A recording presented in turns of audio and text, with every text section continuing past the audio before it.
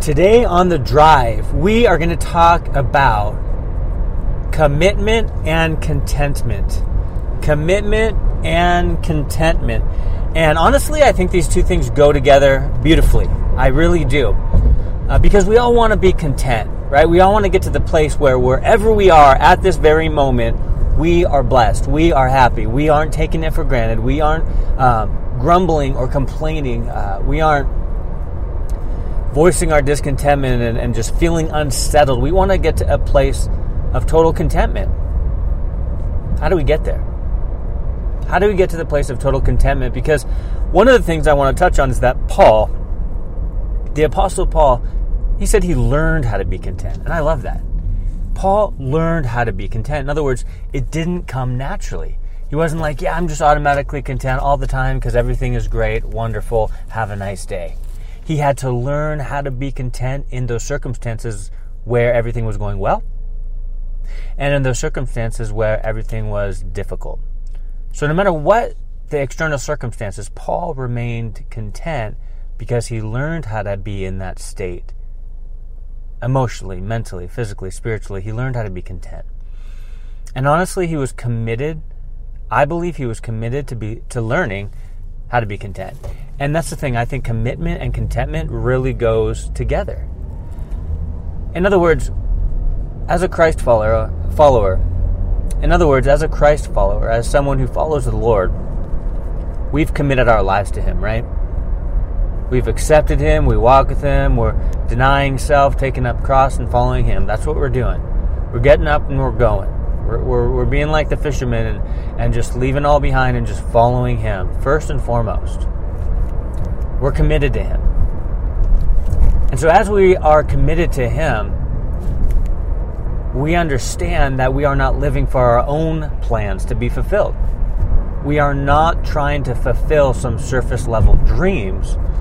We are on the road of God's will, and we want to stay on the road of God's will. He has a purpose for you. He has a purpose for me. And so we're committed to following the Lord, and we're also committed to fulfilling those promises that He wants us to fulfill. We're also committed to doing things His way.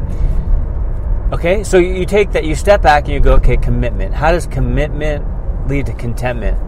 You step back and you go, okay, I'm committed to following Jesus, right? I'm on the road of His will because I'm being obedient to Him. I'm following Him. So therefore, no matter where you are, no matter who you're surrounded with, no matter what you do on a day-to-day basis, no matter what occupation you have, no matter what events you have to go to, no matter who you talk to in this life, you can be sure that God wants to do a work in that situation, in that area, in that place. And so in order to be content, we don't look at our circumstances to find that fulfillment, right? We look at the Lord and we commit our hearts to Him. And as we do, He helps us to be content in every season of our lives, in every scenario that we face. And so may we learn to be content because we've committed to following the Lord. And no matter what we do, no matter what it feels like, you see, if we go on emotion, man, we're going to be all over the place, right? We're going to be content one minute, discontent the next. We're going to be happy one minute and discouraged the next. But when we're committed to living our lives as a sweet-smelling aroma, as an offering to the Lord, when we're committed to that, then we can be content in every single situation. I remember being in certain places as a new believer that I wasn't content. I lived with someone who, just a friend, and he was a big drug user. And I had accepted the Lord, and I had forsaken that lifestyle, and I just wanted to follow God. I just wanted to follow the Lord. I wanted to read my Bible. I wanted to highlight my thin line New King James Bible. Like, I highlighted like every word. And so that's all I was seeking the Lord. But I was living with a friend who I was friends with while in the world, but it was difficult. I had to learn to be content in that situation, and I had to realize that God wanted to use me in that situation. He wasn't trying to... It's like God's not trying to make us comfortable in every situation we're in. One of the things with following the Lord is that you have to step out of that comfortability You have to take risks. You have to do things you wouldn't normally do. You have to take steps of faith that you wouldn't normally take because it seems crazy or there's fear involved. But following the Lord, being committed to Him, will lead to contentment because we realize He wants to use us every single place we are at. Not in the future, but every single place we are at right now. I had a job when I was a new believer that I didn't like. It was super carnal. It was a retail place, a clothing place, American Eagle. Good clothes, overpriced. But I was at a job and I didn't like it. I got to the point where I'm just like, I want to leave. Like, I want to leave this job. I don't know how I'm going to make money, though. Can't find another job. I just want to get out of here. And the more I sought the Lord on it, the more He impressed upon my heart that I wasn't at this job for the money. I was at this job to let God move in and through my life. And so when I learned how to be content in that occupation, that is exactly the moment that God started using me for His glory. Right? So that this life, it's not about you, it's not about me. It's not about us being as content and happy, as comfortable as we can, because sometimes God calls us to uncomfortable and unconventional things. And when that happens, may we embrace it, learn how to be content through it, and watch God use us and give Him the glory. When we're committed to following Christ fully and completely, when we're sold out to Him, when we're on fire for Him, when nothing else matters except for fulfilling His will and following His calling, when that happens, then we are going to, you guys, we're going to learn how to be content. We're going to realize, man, this situation is very uncomfortable, but God is using it mightily in my life. I'm committed to following Christ, and in doing so, He's going to put me in situations that I might not even want to be in. Yet He's going to equip us in those situations in order to use us mightily for His glory.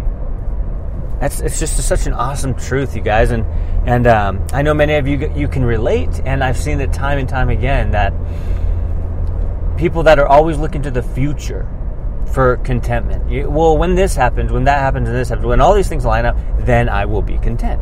The problem with that outlook and mindset is that you get to that future place, you get what you thought would make you content, and you realize, no, I'm still not content. I'm still not happy. I'm still not blessed. I'm still miserable. I'm still discontent. I'm still unsettled in my heart.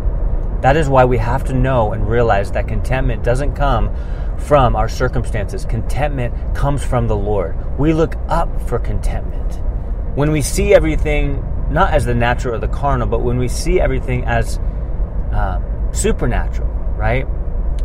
We know God is working behind the scenes. We know He's moving mightily.